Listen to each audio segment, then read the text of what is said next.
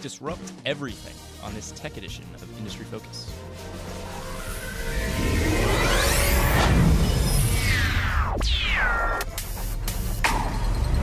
Greetings, fools, and welcome to this tech episode of Industry Focus. It is Friday, April 1st. I am your host, Dylan Lewis, and I'm joined in studio today by a special guest, the Motley Fool's own Alon Moskovitz. Alon, you've worn quite a few hats in your time here at the Fool. You've been here, 8 years or so? Yep, that's correct. So you were part of our analyst development program, which is like kind of our feeder for the premium team, and the guys that run the newsletters. And you're an editorial now. In my opinion, though, I think some of the best work that you do kind of revolves around investor advocacy and us standing up for the little guy, right? The average Joe consumer. And so you've recently done some work in that, and I think it's becoming a little bit more topical now. So I thought this would be a great episode, great opportunity to dive into that and just kind of explore the topic of the Jobs Act and what you've done with your congressional testimony there. Well, thanks, Dylan. It's fun to be here with you. So several years ago, I had an opportunity to testify to the Senate just following the passage of the Jobs Act, which was basically a law that was passed to change the way that companies can come public, to make it easier for companies to get capital. Okay, and so just as a timeline here, this started out, 2012, 2013 or so. The idea and the thing that we're honing in on here on this episode is specifically Title III of the Jobs Act, which was passed by the SEC in late 2015.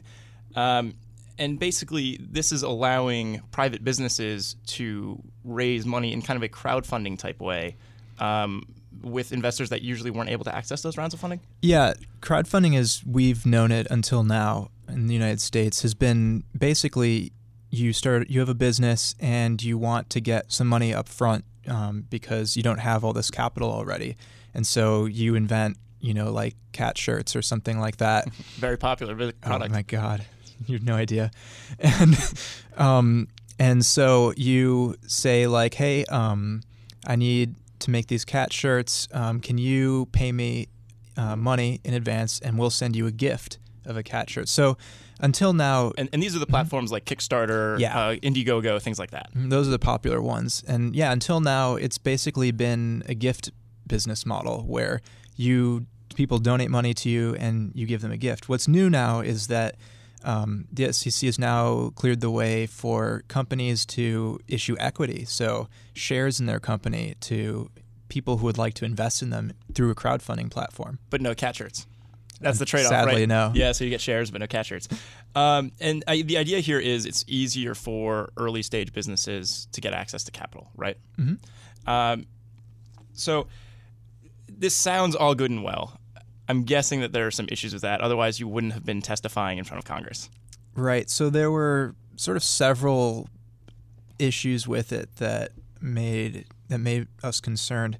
I'd say probably the biggest one, right, is that the way that the Jobs Act went about making it easier for companies to access capital was to make it basically to water down the accounting standards a little bit for companies that want to come public.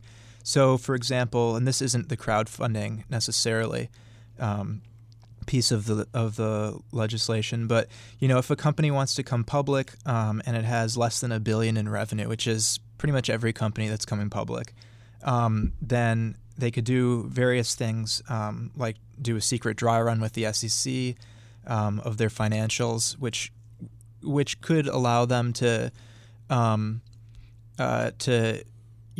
to send something through that wouldn't be their first choice, and then if it doesn't get accepted by the SEC, then they can try another one. So like kind of a rough draft of S1 filing. Yeah, you can be as aggressive as you want in the first one, in your first S1, and then if it doesn't work, maybe tone it down a little bit, and then send it back for edits. Yeah, exactly. Get it ready for the regulators on a second shot. Yeah, and various other things that sort of made the accounting standards quite a bit looser for when companies come public.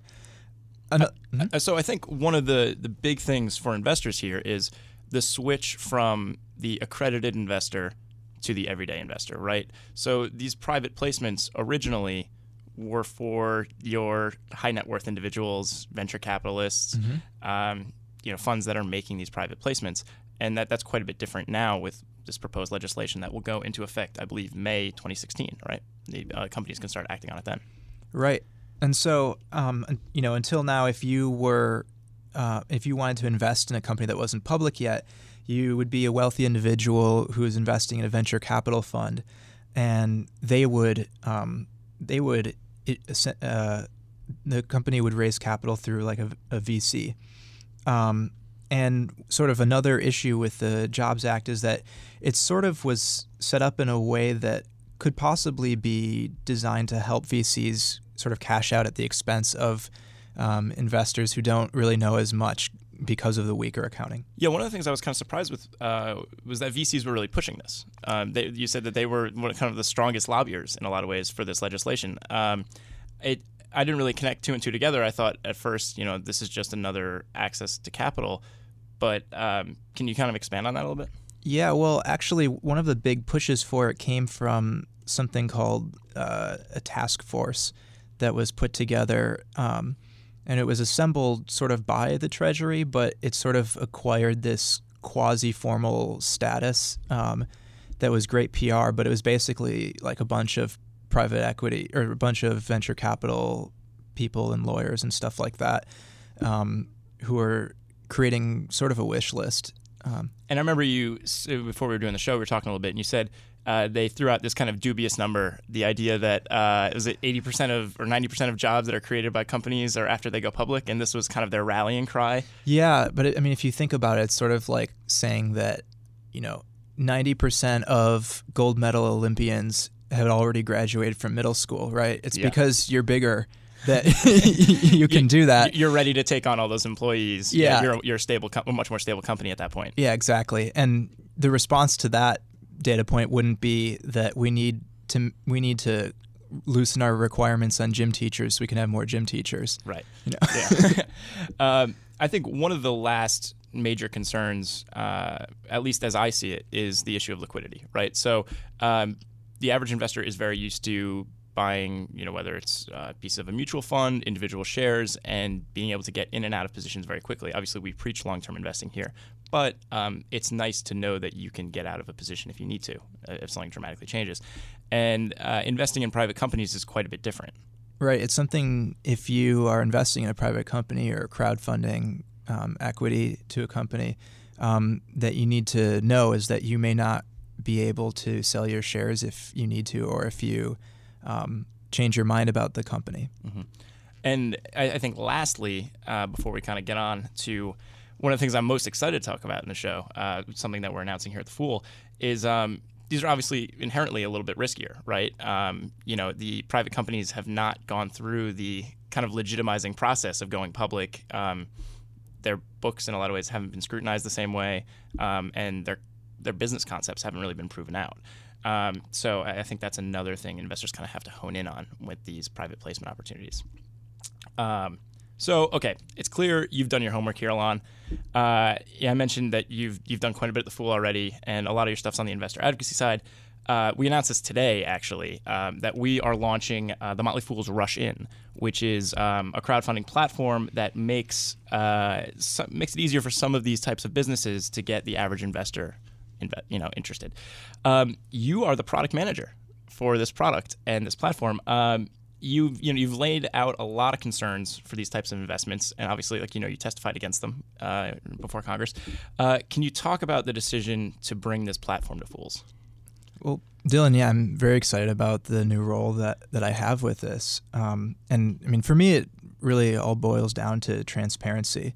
We want to make sure that investors have the visibility into these companies that they need in order to make an informed decision about them. There's nothing actually that's wrong necessarily with investing in private companies or startups per se.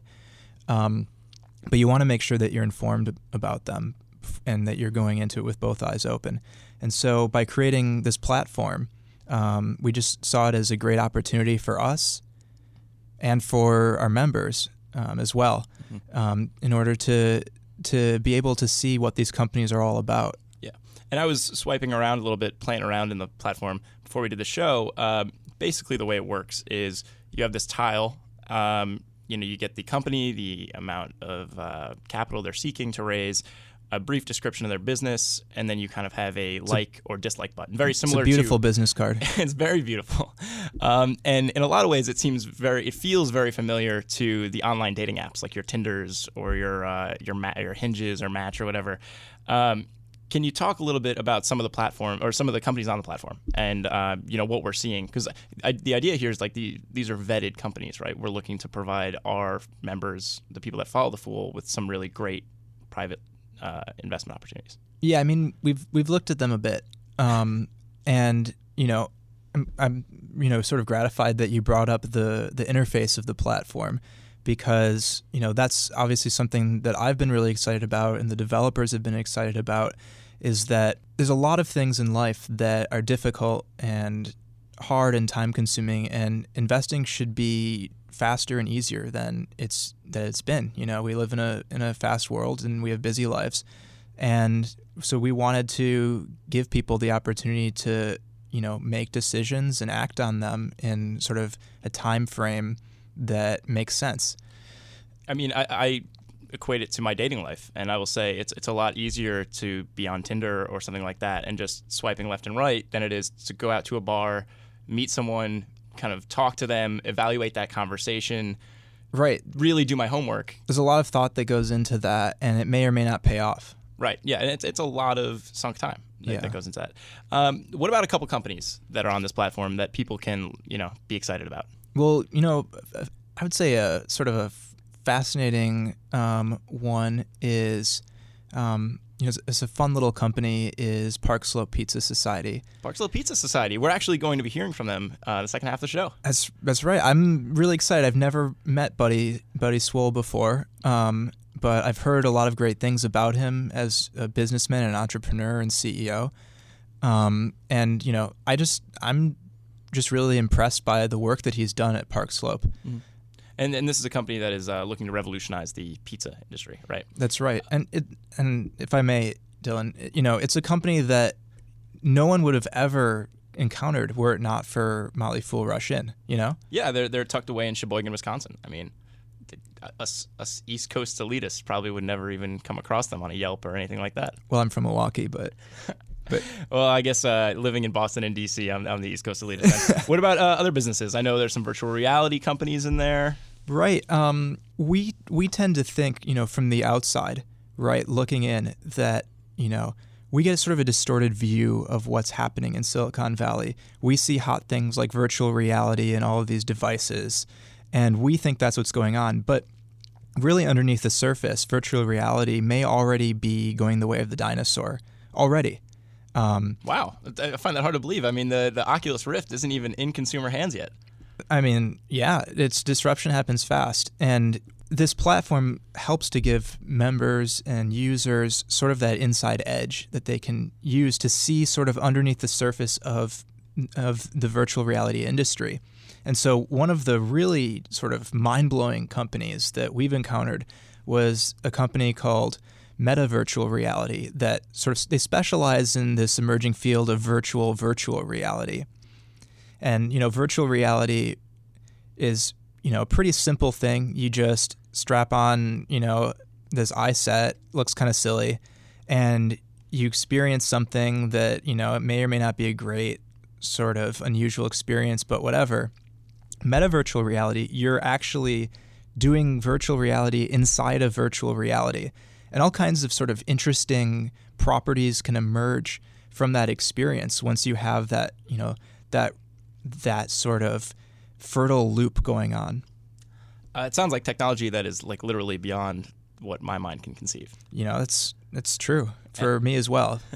Well, I think the gist that I'm getting here is that the beauty of Motley Fool's Rush In is it is an investing platform that can keep pace with the innovation that we're seeing in the tech space, which is really fantastic for investors. Yeah, it's more decentralized that way. Well, excellent. Fools, if you are interested in checking out Motley Fool's Rush In, please go to www.fool.com/VIP/fools-rush-in. There you can learn how our platform works, start finding some hot startups in your area. One of the beauties of the platform is it is geographically based. And of course, if you have any questions, just please shoot them over to our customer service contact at rushin@fool.com. For the last part of the show, I know we talked about Buddy Swoll and his business, Park Slope Pizza Society, a little bit earlier. I wanted to take the opportunity to shine a spotlight on what he's doing and kind of use him as an example for some of the great businesses that are currently listed on Motley Fool's Rush In. Just kind of give him a platform to get his name out there, maybe show investors what might be under their nose in private companies right now. So I am joined right now on the phone by Buddy Swoll, owner and operator of Park Slope Pizza Society in Sheboygan, Wisconsin. How's it going, buddy?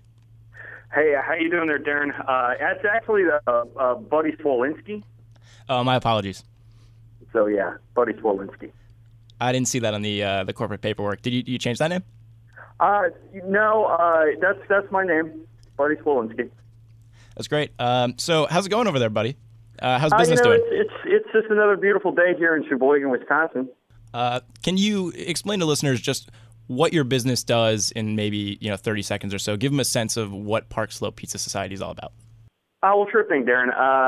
Park Slope Pizza Society is all about revolutionizing the way people order pizza in America. Just like how Chipotle did it with Mexicans, we're doing it with Americans here in pizza.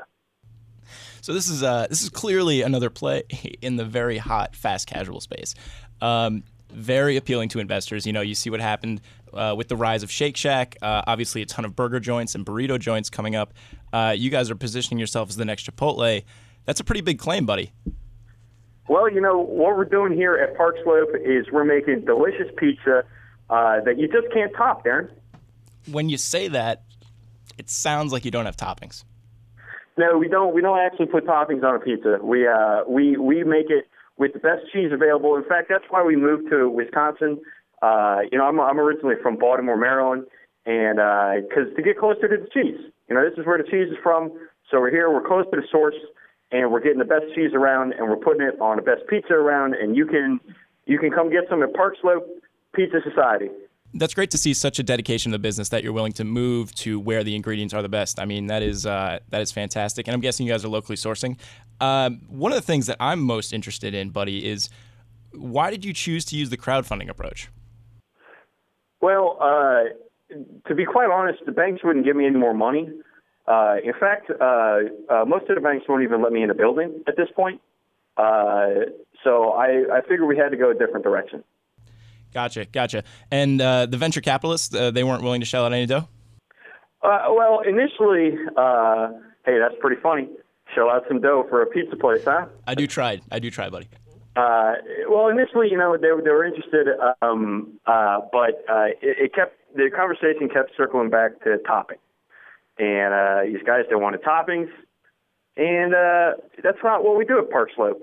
Well, I guess, toppings, I can't fault them. Toppings do add to margins, but I get it. I mean, you're a pizza purist. What can I say? You know that's right. Yeah, it sounds that way. So, buddy, one last thing about the business. Can you talk about your financial statements a little bit? Give investors an idea of what kind of transparency they're getting from these businesses. Well, my accountant, he's really good at this sort of thing. He's much better than I am, really. I don't really look at the financials too much, but I know we're looking for less than $500,000 because we're trying not to get audited here. Oh yeah. We don't want the government looking into our business or anything. And that's the regulatory cutoff, right? If you're raising less than $500,000, your books don't have to be audited before you're seeking your funding. That is what I am told. Yeah. Well, you have some good guys running your books then. That's what I said. Yeah. They're very good guys. The best guys. Really. Anything else you'd like to say to prospective investors, buddy? Just come on, hook yourself up with the, if you're in Sheboygan, Wisconsin, hook yourself up with the app, Park Slope Pizza Society app, and you can get your own pizza and self-deliver it to yourself, and it's delicious. But, Darren, I got to go. I got a guy here. He's been waiting around 2 hours for a pizza, and he's starting to get pretty mad. But it's been great talking to you. Great talking to you too, buddy. I guess that is truly the slow food movement in action there. It's been an honor. Bye, guys. Well, that does it for this tech episode of Industry Focus. As always, people on the show may have interests in the companies they talk about, and the Motley Fool may have formal recommendations for or against those companies. So don't buy or sell or invest in anything based solely on what you hear on the show. For Alon Moskovitz, Buddy Swole, I am Dylan Lewis. Thanks for listening, guys, and Fool on. Fool on.